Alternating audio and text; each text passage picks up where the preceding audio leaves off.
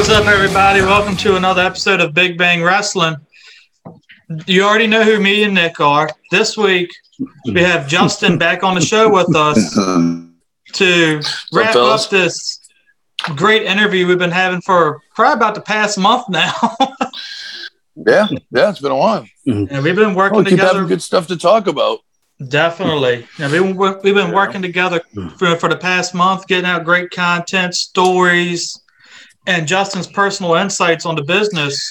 It's been a great talk here for the last couple of weeks, and I guess we'll just dive right in. So, last week we were talking about we'd mentioned that Raven and Tommy Dreamer feud, and kind of the closing point of that feud. That's kind of when you came in and won the world title, if I remember correctly.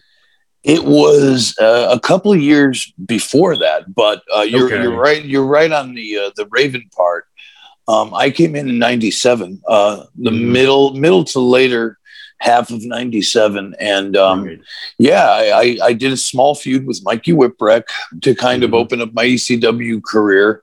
A couple of matches with Jerry Lynn, and but Dreamer wanted to work with me, which was super cool because Tommy Dreamer, especially after the Raven feud, I mean, he was the heart and soul of ECW. Yeah. And, it meant the world to me because one thing that's great about Tommy, and I think people know this because just by his actions and who he chooses to work with, but Tommy believes that, okay, I'm made. Almost like the mob, I'm a made guy now in ECW. I work right hand man for Paul. How can I make another guy, another talent? Because then if he makes me, he has somebody to work with. And two, other people in the company have, you know what I mean? It's just, if people were more cognizant of that and more aware of helping to make people not wait years, like somebody earlier today, I was doing another podcast and somebody mentioned Cesaro possibly getting a big push and who knows, maybe a world title run somewhere down the line. I'm like, yes, he's an amazing wrestler. Can't deny that. One of the best, top 20 in the world right now. Definitely. Easy, if not top 10. I could be wrong about that, but just saying he's very, very good. I just think all this time that the WWE has beat him, disrespected him, kept him as a mid-card at best act. It's hard for fans that have been around with him on this ride. Hard for fans to be excited because what are you going to do? What are you going to show me that's different about Cesaro? Again, he's an amazing wrestler, but the damage has been done and they waited so long to pull the trigger. So they got to be careful with that, and I think that what Dreamer did was help get guys that are fresh coming in and boom, I'm going to make you before I could have been in ECW for 3 years and then we're going to make PJ, but PJ already lost to everybody. So he was very smart with that. He always wanted to work with the new and up and coming talent. Another gentleman that I've heard rumors that you guys are going to have on the podcast, C.W. Anderson, same thing. He saw CW, he saw his talent and he decided to make him, almost immediately when he got into the territory. It's great. I think that's like you said, that's one of the things that hurt a lot of the talents is they don't get that push at the right time, really. So with Cesaro, the damage has already been done. We already know what type of good worker he is. So what is there really left for him to do by getting the world title? Yeah, absolutely. And like I said, I just think, timing is everything in wrestling. I mean, it's so important. And by waiting, with a lot of the people they bring in from NXT or don't bring in from NXT, it's like, what are you waiting for? You have so much amazing talent. You have Tommaso Ciampa, you have Johnny Gargano, you have Adam Cole. By the time they get to the main roster, if they ever do by this point, they're going to be physically so banged up that it's going to be very hard to, to get mileage out of them when they finally get to the dance, even though NXT, quite frankly, is just as hard on your body, if not harder, if you really notice how hard those guys work. It's very physical, right? So, and they've already had multiple knee injuries and stuff that. So, and Ciampa's had a near career-ending injury already. That's right. Yeah, that's right. Wasn't it his knee or his neck? It was his knee, and I think he did injure his neck too. I think he did both. That's crazy, man. I mean, right there, and then that's the double-edged sword. The office will they won't even fuck with you if they know you have that kind of injury. They won't say that ever. But it's like in football, you know what I mean? Well, the kid's got bad wheel.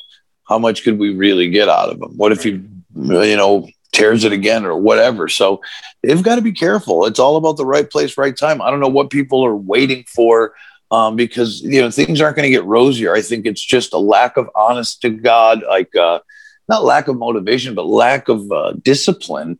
They go for this 50-50 booking. You win one week, I'll win the next week. Somebody will cheat the other week instead of a long plan where, I don't know if I've said this on this podcast, but what about a Goldberg streak? When was the last time we saw? I mean, that was something people hadn't seen in a long time. I think he was the last one. I think he was the last person to come in like that. And people, people still talk about that.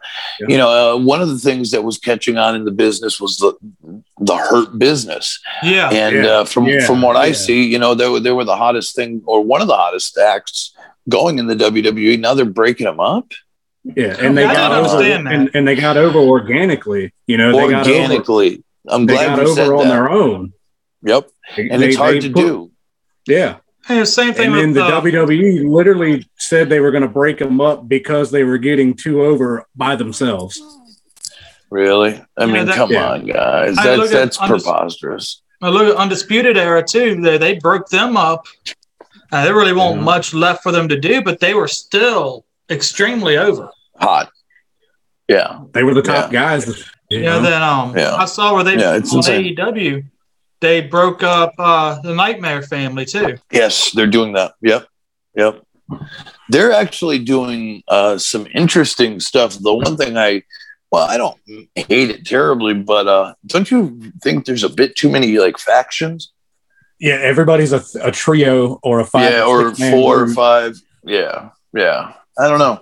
I think, it loses its novelty, in my opinion, when you do it too much, because there's a lot of great guys in there, and it's just a way to kind of hide talent in some ways. Because somebody always suffers. You have the Inner Circle. You have, what do they call MJF's new one? Pinnacle? Yeah, the Pinnacle. Then you have the Dark Order, Dork Order. The list goes on. But you hide people in those things, and then somebody always gets lost. Whether it's 1 or 2 guys, and those guys are probably very talented. So you got to be careful. But yeah, timing is everything right now, and the WWE just. I don't know. I just going into WrestleMania, which I will be there, by the way. WrestleMania weekend, I will be at a couple of shows popping in on surprise shows, and also a toy convention. So yeah, I'll be down in Tampa. But this WrestleMania is probably the one that I don't even. It doesn't feel like WrestleMania for me. It's shaped up a little bit better. You like it? In the last couple of weeks. I'm not going to say it's like a WrestleMania like we're used to, but the matches aren't horrible. No, the matches will be great. I guarantee you.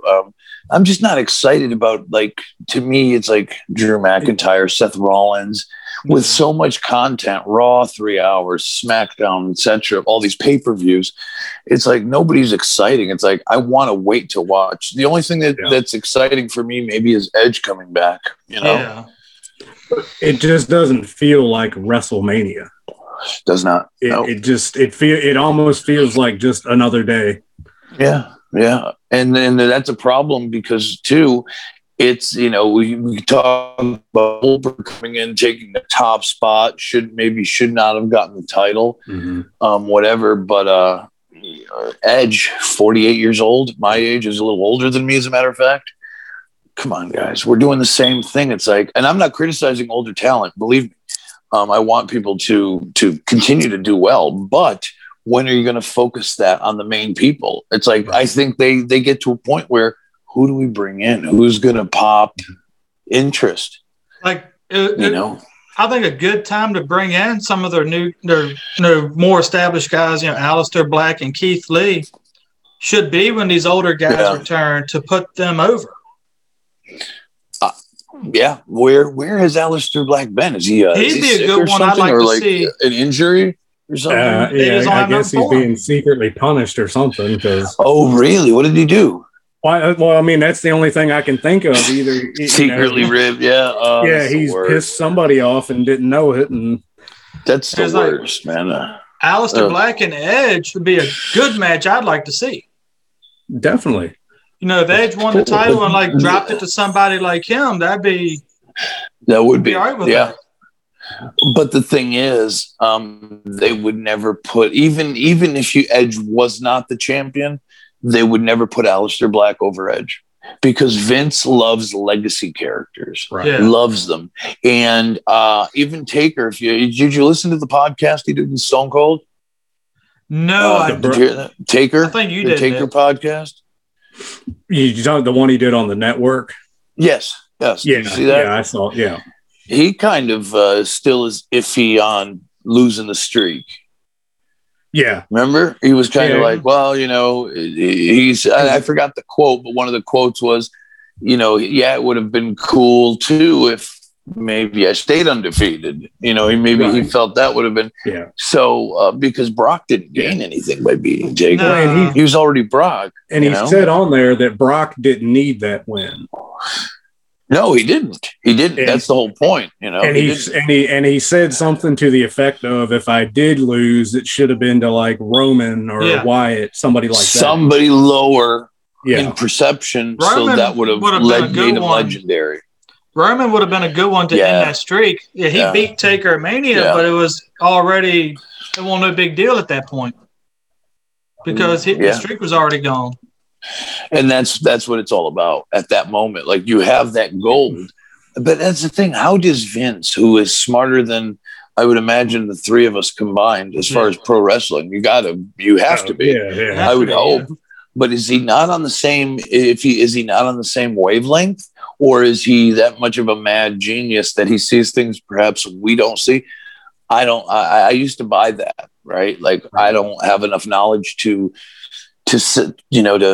pontificate, if you will, on these things because I don't even know.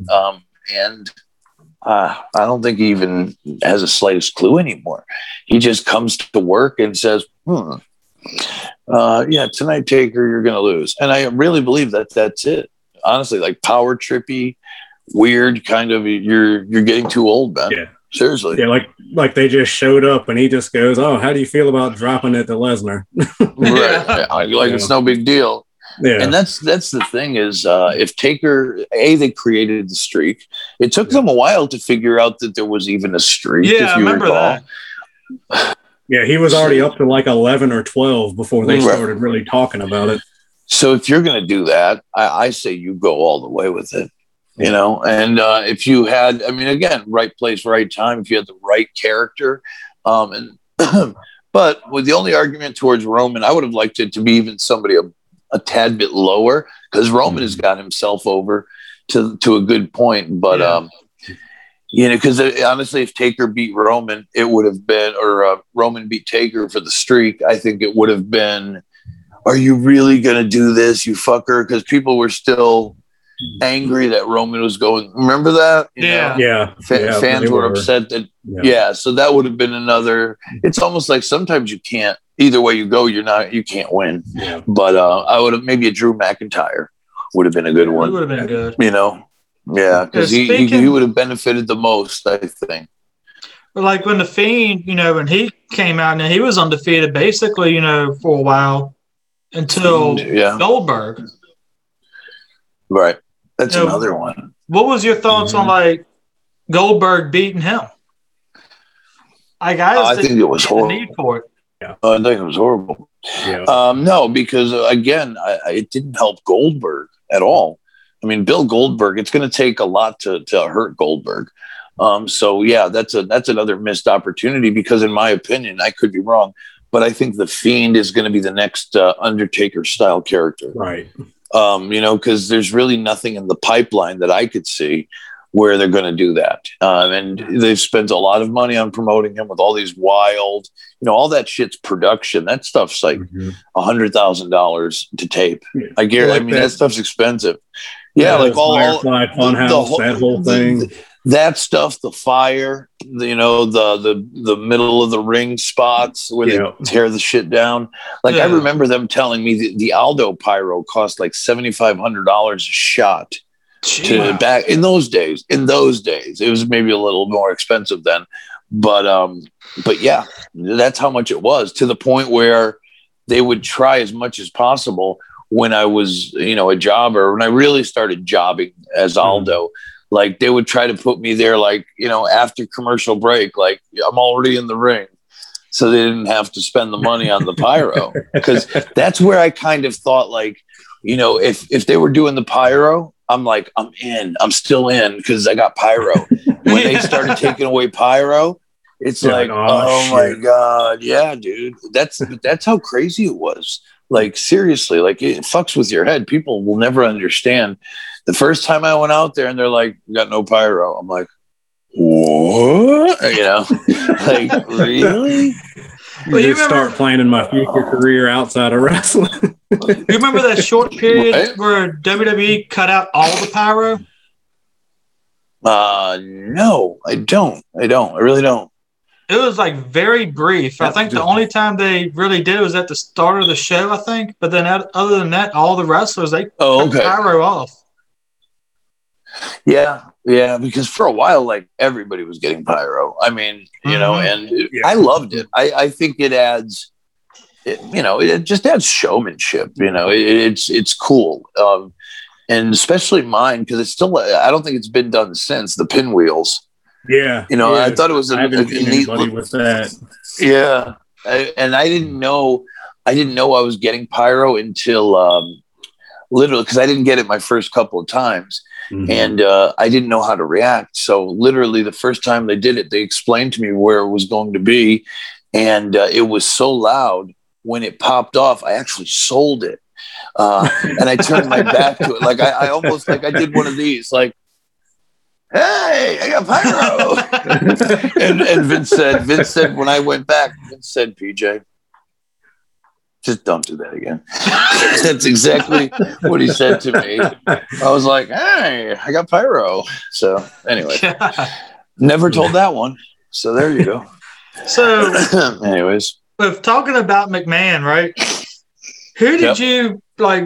I'm not gonna say prefer, but who did you like working with better? Would it be Paul Heyman or McMahon?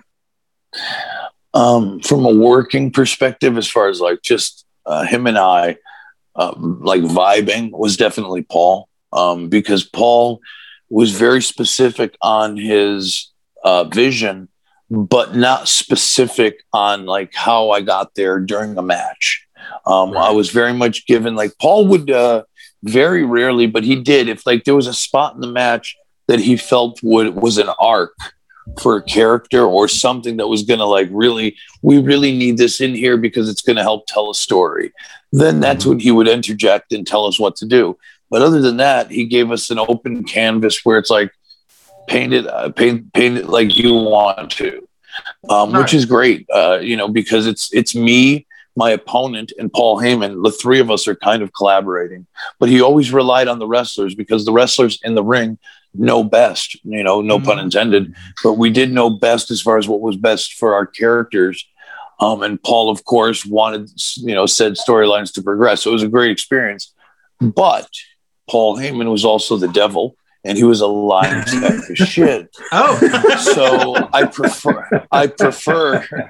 preferred Paul's creative to Vince's, but I much more respected and appreciated Vince's business, as the way he did business, as opposed to Paul, because Paul would literally lie to you. And I remember him making me feel bad because I signed with the WWF. I don't know if have I told you this story? No. Okay, I have signed with the WWF. I'm wrestling in Long Island, New York. I'm driving from my home in New Jersey, and I'm running late for my first appearance. So it's like 2 p.m. Paul is I've not spoken to him. He's apparently mad at me because ECW had not publicly, gone out of business yet. Right. But we all knew he was telling us to hang on. Mm-hmm. I'd already gotten a deal weeks before, but he was cramming bullshit saying, I'm in LA trying to get a deal. I'm not coming back till I get a deal, kind of a thing. So I get a call on my cell phone. It was like when cell phones started to really become prominent. Yeah. And I get a call, and not that many people had my cell phone number. So I was like, what the fuck? Pick it up. It's Paul. He goes, where are you? I'm like, what do you mean? I'm driving. I'm around my house. He goes, aren't you supposed to be at the, I think it was the Meadowlands in New Jersey. It wasn't Long Island. Mm-hmm. It was the Meadowlands. And he's like, how do you know I'm in the Meadowlands? Oh, I'm debuting on Raw tonight, just like you. I'm like, really? You sack of shit. You're telling people that they're scumbags for betraying ECW while you're calling me. Already he's at the building asking me where I am. Yeah. Wow. Oh, yeah. Welcome to pro wrestling. Wow. Fucking piece of shit. Dude, the devil. That's why I appreciate Vince will tell you. I got nothing for you, PJ. I'm sorry. Right. Best wishes, bro. I guess that answers one of my questions. I appreciate that. Because I was going to ask you, like, how was Paul Heyman? That's honest. I was going to ask you, how was Paul Heyman behind the scenes, backstage? That answers it. Yeah. I'd much rather do business with Vince, because even if it was a handshake deal, I did handshake deals with Paul and Vince. But Vince, you knew that, it may not be pretty all the time either, man. But you knew where he stood. You knew where he stood. He could be cold-blooded and say, answer you straight to your face, though. He's not going to play games with you. I prefer that instead of being, instead of being in your head, not knowing, dragging it out, where Paul did that to an entire company of men and women that really needed to know. And their careers and livelihoods counted on them, and then make you feel bad about it when he already made up his mind months ago. Could have gave his roster the jump start to get jobs. Yeah, definitely. But he made everybody wait, fuck that piece of shit, man. And then like the crap he did to Candido and Sonny, like the credit cards and stuff. 70 plus. Wow, 70 plus, like $1,000. Yeah. Wow. Yeah. They were putting the airline tickets on Tammy and Chris's credit cards. Holy shit. And Paul would pay them off. They would pay the bills. But when everything went downhill, when Tammy and Chris left not the business, but the territory or the promotion, whatever, left Candido for $70,000. Man. Yeah, it's rough, man. It's rough, dude. Because there were times it's not that he meant to do it. He never meant to do it. Right. He got to a point where, just to give him a little bit of a break, he got to a point where ECW was getting so big, he had to keep it alive. He had to try to compete. And the only way he was going to compete for WWE and WCW was to guarantee money. And guarantee money he couldn't. Like, towards the end, I was getting $3,000 a month. Sabu was getting $3,000 a month. RVD $3,000 a month. Sandman $3,000 a month. A lot of guys were making $3,000. Not $3,000 a month, $3,000 a week, $150K a year, which doesn't sound like a lot. Back then it was. And also this was guaranteed money, which WWE just started doing. Because if he didn't, well, Bischoff was offering $4,000 a week. So ECW was making money, just not as much as he was spending to keep it, And a fun fact about this, the year ECW went out of business in 2021, February or March, something like that. It was the most 2000, the year, the fiscal year of 2000 was the most profitable ECW was as a company ever in its history. Wow. So it wasn't like they were losing money like that year, like we're drowning, we're not selling tickets. We were selling tickets and selling out more than, I mean, this is facts. You can go online and look all this information. It's all there. Right. It's just Paul had done so many bad deals, and he was working with loan sharks and other kinds of street people. I remember my wife worked for the company for years. She did merchandise with another lady, and Dreamer was the head of the department for merchandising. So my wife would count up sometimes at big shows 50, 70 grand, no exaggeration. She's right here. She'll tell you $50,000 to $70,000 in cold hard cash. Damn. Cash in a manila envelope. And all Dreamer would say is, if this was this guy's name, he wasn't with the company, but he was a mysterious, entity in a suit. Yeah. If Steve Carroll comes to the table, whatever he says, like an amount, just give it to him and write it down. He wasn't like a mafia guy, but he was like a loan guy. I don't know if he was a loan shark, but he was definitely paying points on it. So, that's what was going on. So he was always working from behind. You know what I'm saying? He was always working from behind, But it's sad. And the pay-per-view companies back then, you didn't get paid on the buy rates until 90 days later. So Paul had to front, like a pay-per-view back then took like 250 or 300 grand. So he would borrow that money just to have the pay-per-view. Paul would only receive the gate and the merchandise, the cash he made that night coming through the gate and the merchandise. That was his immediately, but he had to wait 90 days for the buy rates and the other stuff to get counted. Then the cable companies and satellite companies would cut you a check. And that's where shit started we had a lot of money coming in, just wasn't coming in fast enough. Right. Does that make sense? Right. So it's just, that's what happened, man. And, Austin has on his series, I've been on Steve's twice and Heyman's been on once, but Heyman tells a great, the Paul Heyman, Steve Austin podcast is really good because it explains a lot of this, Right. And it's a shame. It's just a shame. But everybody knew, Paul was just ready to go. He had, he knew he had his ticket written. He was just trying to kind of make ECW go down the way, like in a blaze of glory, kind of. I don't know. He wanted it to go down his way. His way, right. Yeah. So when ECW finally went out of business, how many of the guys went to other promotions and how many just found other lines of work? Well, this was the biggest problem. And this is why I think so many people really got messed up around this time period. There was WCW. They hired, I forget the number, but I think they had 200, which is absurd, but 200 full-time contracted wrestlers on their roster. Holy shit. That's a lot. Yeah, that's facts. That comes from the company itself because they had to report all that stuff because it's Time Warner and it's public information for the stock market. Anyways, 200 people there.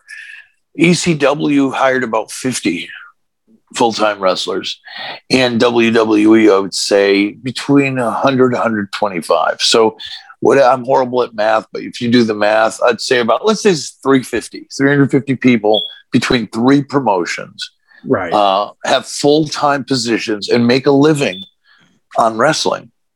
Now, all of a sudden, in less than 3 months period, ECW goes out of business. That's 50 jobs. Yeah. WCW goes out of business and they hired everybody, including Judy Bagwell. That's another 200. So about 250 jobs out of 325 jobs got eliminated. So more than half of the jobs in the bit, like if it was any other business, if it was a business of whatever. So more than half of those jobs went away, and that's the business you're in. Mm-hmm. Bro, you know how, I mean, so many people crying, so many people that had to sell their homes because we're making six figures, and the indies weren't robust back then like they are today. Yeah. There's nothing like it. You mean you can get a booking once a week or something, you know, for a decent payday, but it's not like, you know, making a living where you could support a family, you know, pay your mortgage, etc. It's nice when you get $3,000 every week. Like I said, it wasn't the most, you know, I wasn't being a millionaire, but $3,000 a week to wrestle Friday and Saturday, $1,500 a match. It's not the best, but I'm with family. My wife works for the company. She's making $150 a night for doing concession stand stuff. So that's $300 from her. Plus so I'm making $3,300 a week every week. You make a nice little life right there. Yeah. You know, I could pay my bills with one check, then the rest is fucking, you know, savings or whatever. I wish I made that kind of money. You know, a lot of people do. And it was just a wonderful time. That's why I never had the wanting to go to WCW, you know, because in WCW, I would have probably got 220. But in that 220, I would have had to be around assholes. The stress, the insecurities, the not knowing, traveling a lot more. Yep. You know, a lot of these shows were around my area. So I would drive to Philly, do the show, drive to my mother-in-law's, which was an hour away, then drive home, which was 2 hours away. So 6 hours round trip instead of flying all over the globe. And I get, you know, almost the same amount of pay minus a couple hundred. ECW was a dream job. It was a dream job. You know, and it's a shame, but yeah, that's what happened, man, with all those companies, with ECW and WCW going under, and then having everybody trying to kind of, it's like the Titanic sinking. We're trying to get a life raft to the WWE. That's where I was so smart. I wasn't trying to like stick Paulie, but I'm like, dude, if I don't get off, I'm going to go down, because Sandman didn't get a job right away. Dreamer didn't get a job right away. Raven didn't get a job right away. Little Jerry Lynn, RVD. You know, of course, these guys ended up doing well for themselves, but I'm talking right out the gate. I was right there because I knew I had to be, or else I'm going to get caught, and I won't end up anywhere. Yeah, you know, if you snooze, you lose, dude. Yeah, yeah. Speaking of RVD, like, you know, you saw where he's now getting inducted in the Hall of Fame. What's your thoughts on that? I think it's great. I think it's well deserved. He's a different kind of athlete, man. Just his physical abilities, like even from a very early age, he took wrestling very seriously. Built his body up with the martial arts, like with the splits and the flexibility is really, in my opinion. Because he was doing yoga before anybody was doing yoga. And yoga is just so great because not only does it help injuries, but it helps prevent them, because being so flexible, it helps you not tear anything if you're warmed up and you're loose. So he was so ahead of his game. The way he would sell, like if you give him a pile driver, he'd push up and make bounce. I mean, his frog splash, his kicks. He was just next level, man. And he was ahead of his time. Well, very much ahead of his time. And the stuff that he did for a man his size, because he was not a small man. He's not a small guy at all. Nope. He was, he's about 6 foot, but he was about 230. So that's, I was 6 foot, about 230, 240. So we were about the same size. And that's not a cruiserweight, bro. That's a heavyweight. Jeez. You know, and he was doing all that shit. Yeah. And just the way that he could adjust that frog splash in midair anywhere. Yeah, you could it did not matter. Anywhere. Oh, pretty. I didn't know he was that big, though. I thought he was a little smaller. Oh, yeah. He's a big cat. He's a big cat. Yeah. It shouldn't, like what he did shouldn't have worked for his size, but he just did it flawlessly. Yeah. You're absolutely right. And he's a super nice dude too. He embraced who he was. I mean, what you see is kind of what you get. Rob is Rob. He's a pothead. And he's a mellow dude. He's very mellow, but he's a very loving guy. And this is true too to real life. You don't want to piss him off because he'll fuck you up. That's a shoot. That's a shoot. He's the nicest guy in the world, but you want him on your side. Trust me. Yeah, because he could fight for real. Yeah. I can't fight for real. He seems like the kind of guy that like he hit you like 10 times before you even knew what happened. Right. Yeah. You turn around, it's like, did you just hit me 3 times? You know? Yeah. You just got pieced up, and you're like, whoa, what's going on? Yeah. So, one thing me and Nick was talking about, we wanted to ask you too, is like, you know, when you found out you were winning the ECW world title, how did that make you feel when you found that out? What was your thoughts on that? It was really cool. I'm not gonna lie, I marked out huge because I wasn't even on the show originally. It was in Philadelphia, the ECW arena, and I don't know what people think we have backstage, but literally Paul just takes those plain white piece of paper in his chicken scratch, writes out the card, and he circles who's going over, and he'll put the referee by the match and the time. So it'll be like, you know, Credible, Dreamer, 15, Jim Molyneux, let's just say. That's how we know. And then somebody will get with you by the time you have to go out, kind of give you specifics. But I wasn't on the card. I was not on the list. So I'm like, because Lance and I were tag champions. So I'm like, well, that's weird. But also, after the matches and before the matches, sometimes we shoot promos. So like, all right, well, maybe Lance and I have the night off. Maybe, we got some promos, whatever. It's cool. Intermission is over, and Paul comes to me about an hour and a half tops before I got to go, before Dreamer's going out there and winning. And he lays it down to me about an hour before. He's like, you better get dressed. I'm like, for what?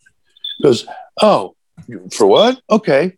And he boom, boom, boom, boom, boom. And I'm like, wow, are you serious? Like, I thought he was ribbing me. I thought it was a joke. Right. But it wasn't, and it was the greatest feeling in the world, dude, because I never thought, like, in pro wrestling, in the history of American pro wrestling, there was always 3 recognized world champions. For the longest time, it was the AWA, the WWF, and the NWA/WCW.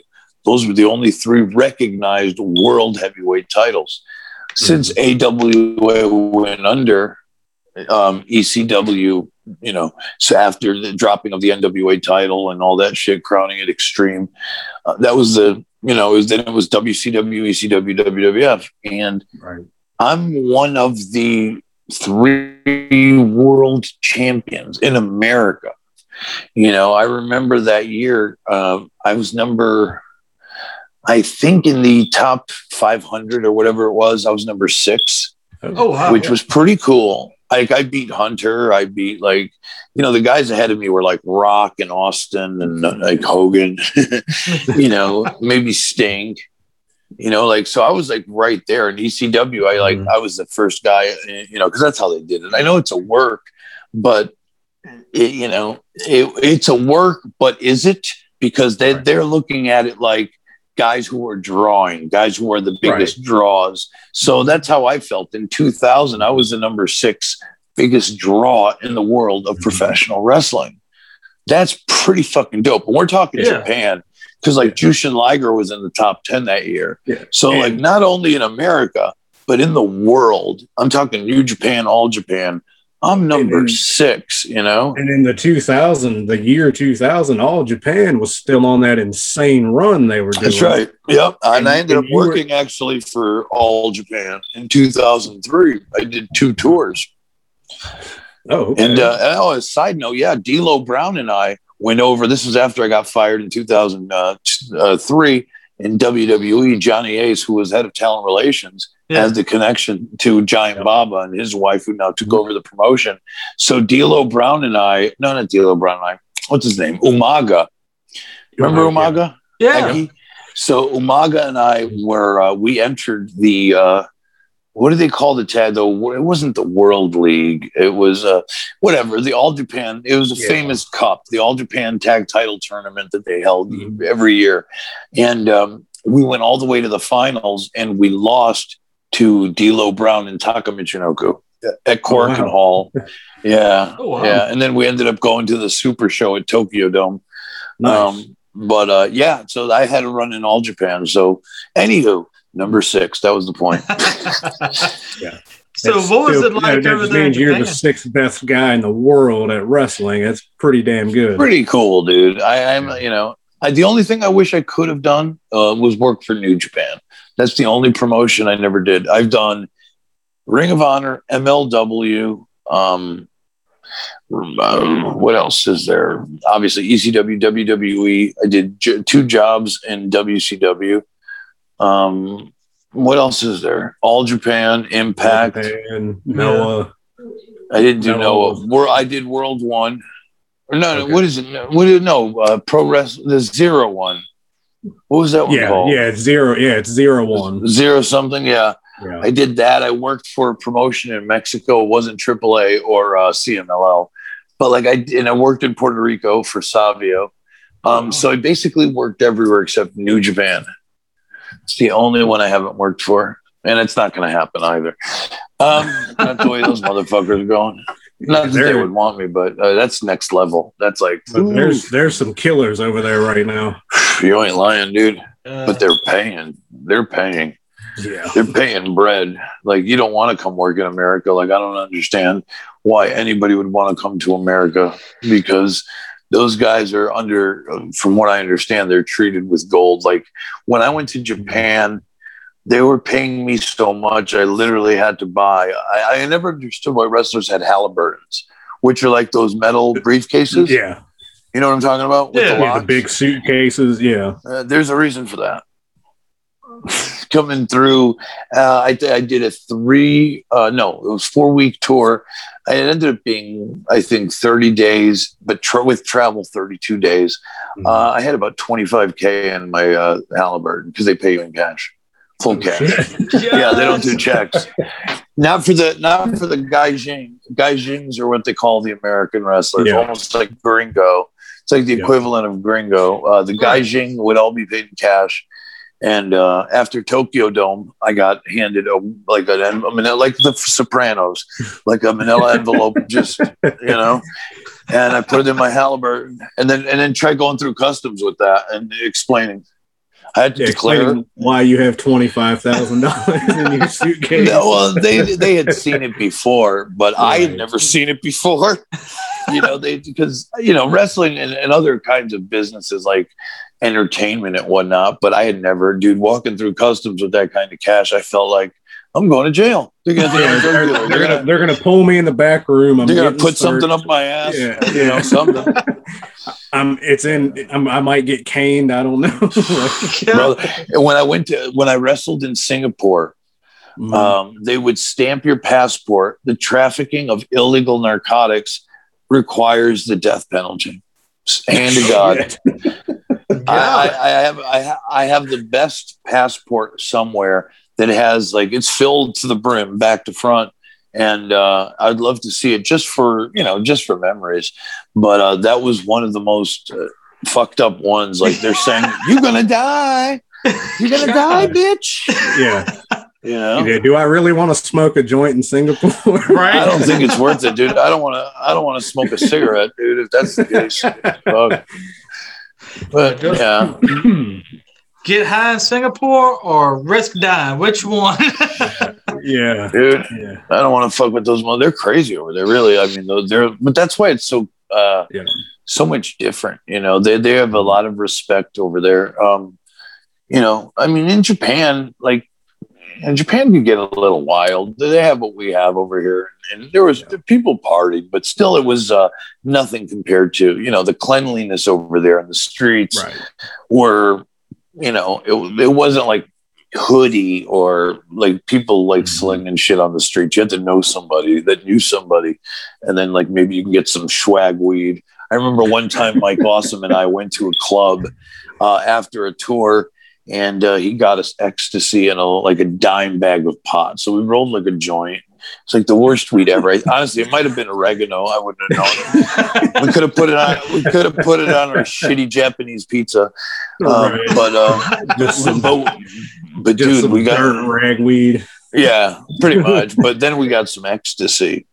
And all I remember is being at the Denny's with Mike Awesome. There was an American Denny's there. Of course, we went there in the Roppongi area of Tokyo. And we were eating, we had smoked a little bit of the joint and took our ecstasy. I just remember waking up in my hotel room completely trashed. I mean, everything off the walls, bed ripped apart, chairs turned over, everything's all fucked up. No reason. I have no idea what happened. To this day, I could have been fucked by 20 dudes, could have killed somebody. I don't know what happened. You sure it wasn't just Mike Awesome just walking through the room? Because he's probably a power giant. Yeah. He's a friggin' giant in Japan, like that guy. They probably looking at him like, who's this guy? Just that was probably him just fucking jacking me around, fucking power bombing me. Yeah, like he just walked in the room because he's so big and just knocked everything over. It was so much fun though. Oh, I miss those days. We had a blast, dude. That's the thing. Imagine being in your like late 20s and having like all that money on you and just having fun, innocent fun. Like we weren't hurting nobody, dude. No. We were just, we played hard at night, but we worked our asses off during the day, going to the gym, whatever. It was just, it was so much fun. The guys were so cool, it was a lot of fun. Miss those days, So you said Singapore was crazy too. You got any stories from over there? No. We didn't party over there, man. It was very chill. Yeah, seriously, we took that stuff seriously because that was a shoot. Like you didn't want to mess up, especially Americans. They look at you like these. We don't realize as a nation, and I'm not trying to like get all political, but as a nation, we don't realize how the rest of the world looks at us. Mm-hmm.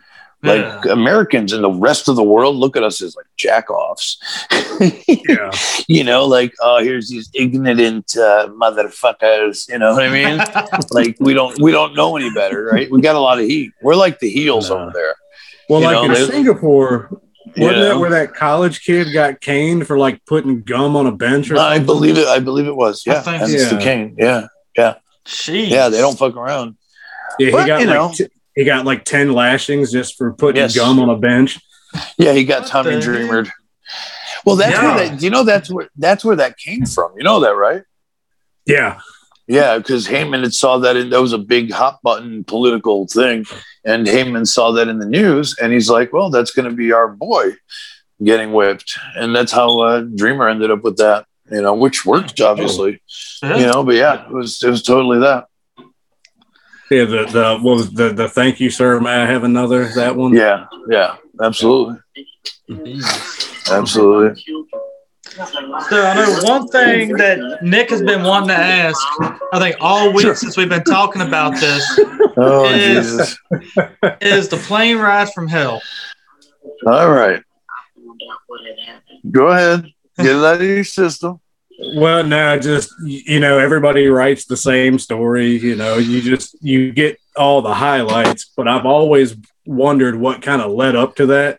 Because you always see the thing about, Lesnar and Hennig wrestling each other, and right.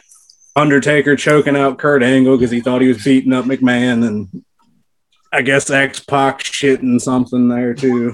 No, Pac. Or he cut Michael Hayes' hair. Yeah, he got Michael Hayes' hair. What do you mean? Like, what led to all of it? Yeah, just like kind of just what this all came about. It was just nothing really, dude. It's just, man, imagine all those personalities, right? Mm-hmm. And now we're all making money. We're all kind of having a really good time. We're still like, the show was sold out. Right. We just had a successful tour of England. We did the show Saturday night at the O2 Arena, which is famous. It's it was built next to the old Wembley Stadium. It's huge. Yeah. And so everybody's feeling good. And we get right on the flight right after the show, which is technically something we never do, because normally that's the time where we'll shower up, we'll go to the bar, and then have those things happen in the bar, like talking, celebrating, shit like that. Right. But instead, we literally are showering and going right to the hotel because we had to get home for Monday Night Raw. Mm-hmm. So like Sunday was kind of like travel / rest recovery for Raw. Right. That was like, you know what I mean? Like Saturday or Saturday wrestle, Sunday off, because England, we lose 5 hours. It's 5 hours difference, and we lose it coming from the UK over here. Mm-hmm. So everybody was just like, this was like the Ramada Inn or the Marriott bar after a show, but on 30,000 feet. Yeah. And somebody somehow, it was a charter, and Vince wasn't doing charters very much at that point yet. Was full fucking like cases of booze, bro. Shit. I can't believe I was one of the sober ones out of fear. Out of fear, not out of I didn't want to get fucked up. Out of pure fear. And I'm not even fucking kidding you, dude. I sat Scott Hall in the aisle, and I stayed on the window, and Scott passed out, dude. He was so fucked up, and like I'll never forget. Like to this day, I always joke about it, but imagine me fucking wheelchairing Scott Hall through customs. And Jim Ross, JR was the vice president of WWF at the time, vice president, talent relations. He's got the black hat right by the baggage going like this to me. Like that disgust, like you fucking. And I didn't do anything. I'm like, dude, I'm wheeling this motherfucker. He's I stayed sober. Fuck. I stayed awake because I was scared. Right. Everybody else was fucked up, and I'm guess usually the fucked up one. And like Flair was running around naked, I guess, or something like that. Well, yeah, he was running around with the robe, sans any clothes. It's totally naked underneath. It was, dude. It's something. We're doing an episode, and I'm not supposed to say it, but fuck it. I taped an episode for Dark Side of the Ring that's coming out on the Plane Ride from Hell, the third season. Really? Okay. So yeah. I taped it, like I said, about 3 weeks to a month ago. Damn. So check that out. It's gonna be dope. Yeah. Anyways, man, but it was a wild time, dude. We're just having fun. Right. I mean, that's what this, people forget. I don't know why wrestling is taken so seriously at times, because it should be no different than the rock and roll business or the entertainment business. Right. Like, look, we play hard, but we work hard. I mean, we are the only people in entertainment, because it's not a sport realistically. It could be an athletic kind of thing, but it's certainly not a contest where like winners and losers, So it's like, why can't we enjoy to get fucked up once in a while? You just blowing off. That was Yeah, I mean, and the pressure was so great. People don't understand, man. The being micromanaged. All right, picture you being you. You're who you are. Now you wake up tomorrow morning. You go to the airport to go to work. All of a sudden, people know who you are. You get off the plane, people are fucking with you, and you're like, oh, maybe you're having a bad day. Maybe you lost your credit card or your wallet, and you start telling, man, leave me the fuck alone. That gets put out there. Right. Or maybe you go to the bar or something, and you get a couple too many in you. We all have done that, dude. And all of a sudden you're this demon, horrible monster, and shit like that is what, perpetuates this business and the guys and gals in it. And it's a shame because, it's supposed to be fun. And if, I miss the days of wrestlers being able to be wrestlers, of even football players being allowed to be football players. It's almost like it's a not good thing to be that guy. It's like, why are we pro wrestlers? Want to be in the spotlight. You almost don't want to be, because the one time you go to the bar and you have a few beers, you take a couple shots, you might have got a little too drunk, but you didn't do anything wrong. No, but that's all they're going to remember. That's right. All they're going to. Yeah. Yep. And also one thing I hate is that word toxic masculinity. Yeah. People use that. I'm the most opposite of that. I have a 16-year-old beautiful daughter. I've been married to the same woman faithfully for 25 years. I love my mom, dude. She's an inspiration to me. I'm a good person, but I shouldn't have to also say that I'm not proud to be, a dude and, like kind of like an athlete and have that little edge.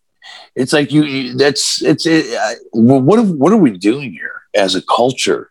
It's like all of a sudden, like the rules changed. Like one day you wake up, the rules completely changed. Yeah. And it's just a shame. Now it's a bad thing to be a guy. Yeah, it is. And be a guy. You're just doing what a guy would do. You're not hurting anybody. You're not doing anything. Like you said, you had that athletic ability to be a wrestler, and that's what you put it to. But now all of a sudden, that's a bad thing. It's a negative thing. And I respect and love everyone. My daughter is actually going through some stuff in that genre of sexual identity, and so I have no hate in my heart, or else I would hate my daughter. It's just these times are confusing and they're difficult, and it's okay to have a dialogue, but we can't be so sensitive to just being normal people. You know what I mean? It's like, when the fuck did Americans become so, participation trophies and we need to toughen up as a society. I'm not, and it's not gender bound or anything sexually orientated bounds. It's just as a nation, we need to toughen up as humans and love one another and care for one another instead of, because the people that are out there telling you what to think and to say and that cancel culture, we need to instead like just support one another and be cool regardless. We all have different opinions. That's cool, but let's love one another and help one another. Nothing wrong with that, man. And unfortunately, it seems like it's the opposite, where people want to divide you and say, "Oh, you're this or that for believing in this." Well, says who? Yeah, because you don't agree with me. I have to hate you is how they act, and that's not how it works. That's not how it works, man. No. That's not how it works. I don't hate anybody, dude. I don't have the time. I don't have the time or the energy. Because it takes a lot. But that's what it's become. And it's unfortunate. You don't have my opinion, so you're the enemy. Right. And that I think is the future, dude. That's social media. Because now people that were never heard before, people that, maybe were a little introverted, maybe they were a little shy or whatever. Now keyboard warriors are out in full force. They have I remember, and I'm going to get heat for this, but I'll tell you this real quick story. There was this kid that I sold an ECW flag to and something else. I sold him some merchandise, and it got lost in the mail, returned to me, and through time, it got fucked up, and I never sent it to him. Be honest, fault was on me. Well, I also fucked up, and I was wanting to give him his money back, and I couldn't. I just couldn't afford it. And I'm being honest. It wasn't a big deal. It wasn't public, but he got, through DMs and stuff, he got very aggressive, saying, "Well, I know where you're going to be. You're going to be in New Jersey, and I'm going to come down there and get my money in person." And I'm like, okay. And I didn't mean it like, okay, motherfucker. I said, okay. Right, yeah. Totally fine. Brother, he sent his boy there, and there was like, "We didn't mean any disrespect." You there? Oh, yeah. We're still here. We didn't mean any disrespect. I'm so sorry. I'm like, okay. Well, and when I saw this person, it was like, I won't even go there because I don't want to be hateful and body shaming people. But it was something you would not. My 14-year-old wouldn't be scared. You weren't worried. You weren't worried for 1 second. Well, I wasn't worried regardless because I intended on giving him his money. Yeah, but I'm saying, but when this person walked up to you, you're like, yeah, okay. It just shows you, though. It proves that people just could talk when it's from a distance, and you can call me names. That's fine, but. We just live in a weird world. The point I was trying to say is we live in a weird world where, virtual and social media and stuff like that really hurts some people. And we got to realize that shit ain't real. Yeah. We have to just get out there and see people and like hug people and like shake their hands and be normal dudes, and just be, empathetic and sympathetic to ones, but we just can't be sitting there fucking around on the computer screen and thinking that's real life. No, all right, that's social. My soapbox. We are. We're social. We're social creatures, Yep. So I got 2 more questions and then we'll let you go off of here. One thing I wanted to ask you while we're on that subject is, with WWE moving over to this Peacock service, they're removing more or less basically the whole Attitude Era. Yeah. I don't. What's your take on that? Because me personally, I don't think they should remove it. Because it's there, it's happened, anybody can find it, But I think they're taking it a little too far by removing certain things. I think so too, and I think it's just unfortunately going to be to the loss of the wrestling fan. It's no two ways about it, and this is why WWE continuously is, their stock prices continue to go up, because they're winning, dude. They're getting outrageous amounts of money for their content. So for them, they're okay. Like, their books are they're in the black, dude. They're making money. I don't think they care at all. I think it sucks because half of the money that I've made after the fake ECW has been because of the WWE Network, because, for many, many years, that generation has long passed pro wrestling. But with the WWE Network, we opened that up for people who wanted to see it or who cared to see it or, revisit it. That was huge for us. And it was I come to find out that they track all of that stuff as they do in Netflix. And ECW programming was one of the top rated searches and watched hours from anybody. I think they were right. They were number one brand was like WrestleManias. They got watched the most. But number 5 or 6 might have been ECW content. It was right around there. 5 or 6 was ECW content was the most watched out of anything else. And what I mean by that, though, it helped introduce me, since I'm not on television right now, helped introduce me to fans that are maybe just coming up, right? Hearing about it and wanting to research it. So it was good for everyone. Good for the boys, good for the fans. So now with all this questionable content as far as Peacock and NBC are concerned, it's going to suck, dude. There's going to be a lot of library that's going to be not lost, but that's going to be put away. Yeah. That's I hope people kept their DVDs. That's the only way you're going to see it now, really. Yeah. And hope, hey, if they're smart, maybe they could.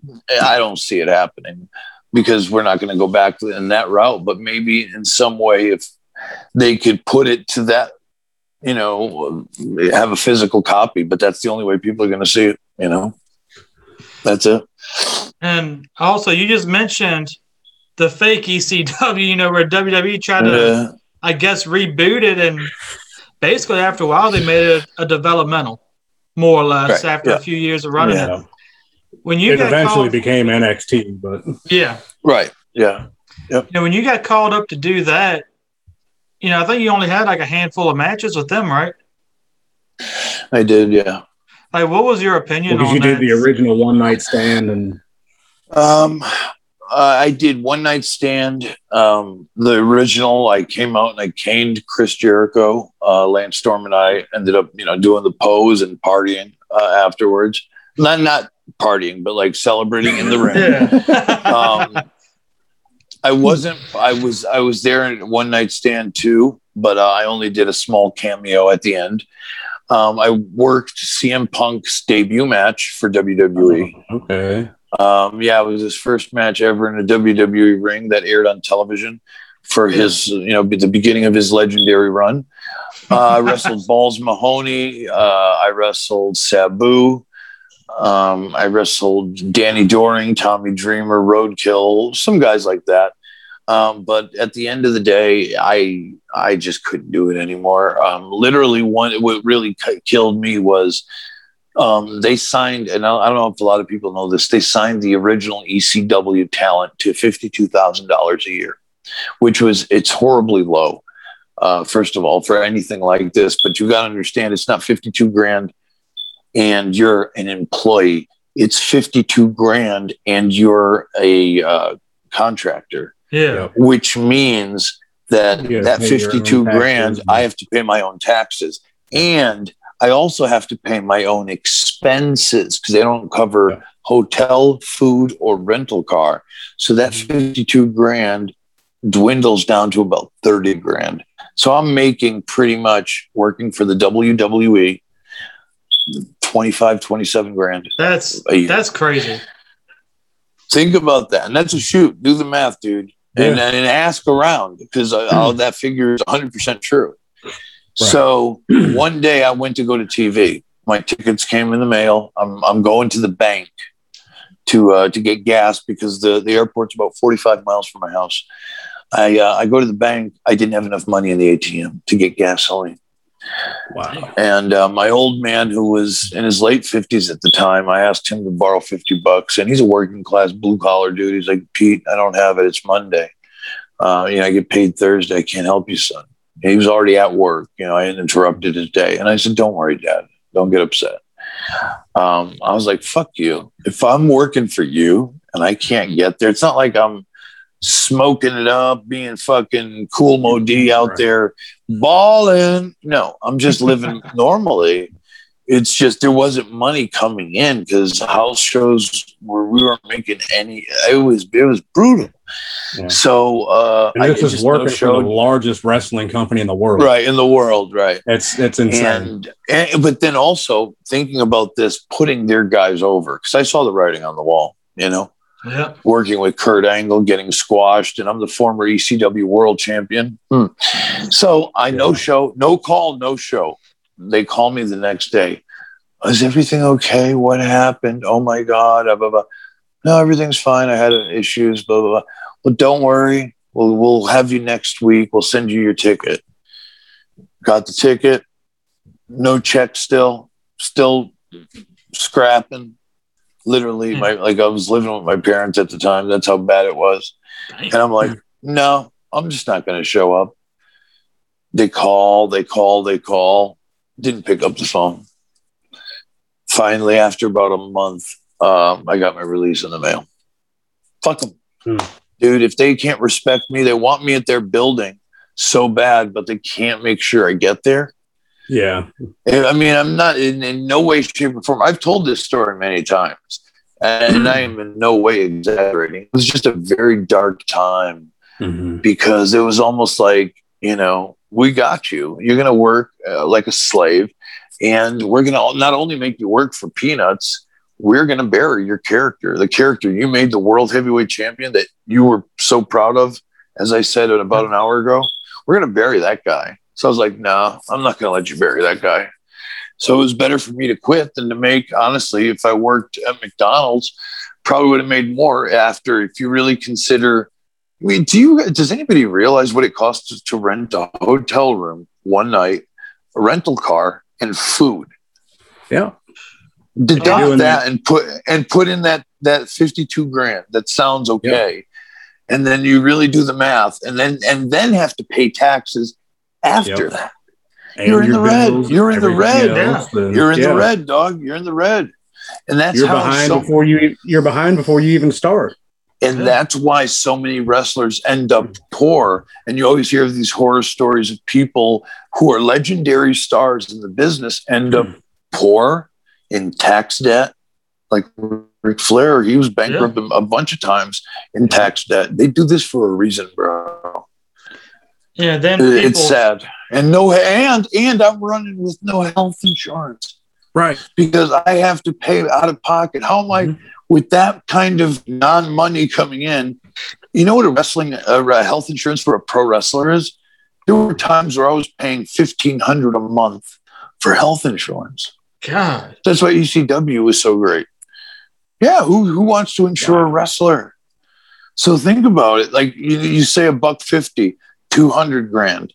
That's nothing when you pay taxes properly and you do shit properly and you're spending on food, hotel, you want to buy tights, all that shit's wrestling expenses, gasoline, anything. for your look, your costumes. It's all out of your pocket.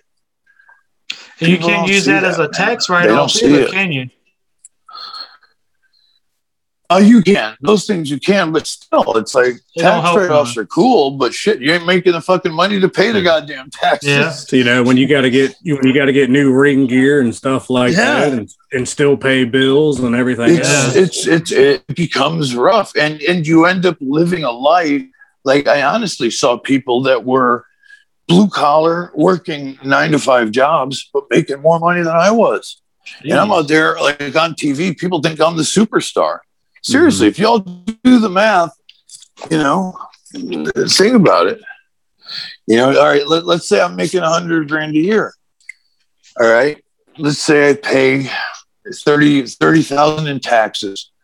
That's about right. That's $70,000. Then, okay, road expenses. Like I said, rental car every day, hotel every day, gasoline and food. Now you take your gear, your stuff that's all custom made and shit. What are you making? $30,000? Yeah. If that. Think about it. My dad was making that, working in a factory, dog. And you're on TV. You're on TV. They tried to put like that. They think you're a mark. Like, okay, you're on TV. You're a superstar. It's weird. Anywho, that's what it is. Well, we won't keep you on here too much longer, man. We really. I know I'm drinking like straight up Coca. I'm drinking Coca-Cola out of the 1 liter bottle. Get crazy. Yeah. Well, I need my sugar rush. Now I'm done with the alcohol. I need sugar. Damn. Well, we won't. Yeah. No, it was great, man. I really enjoyed it.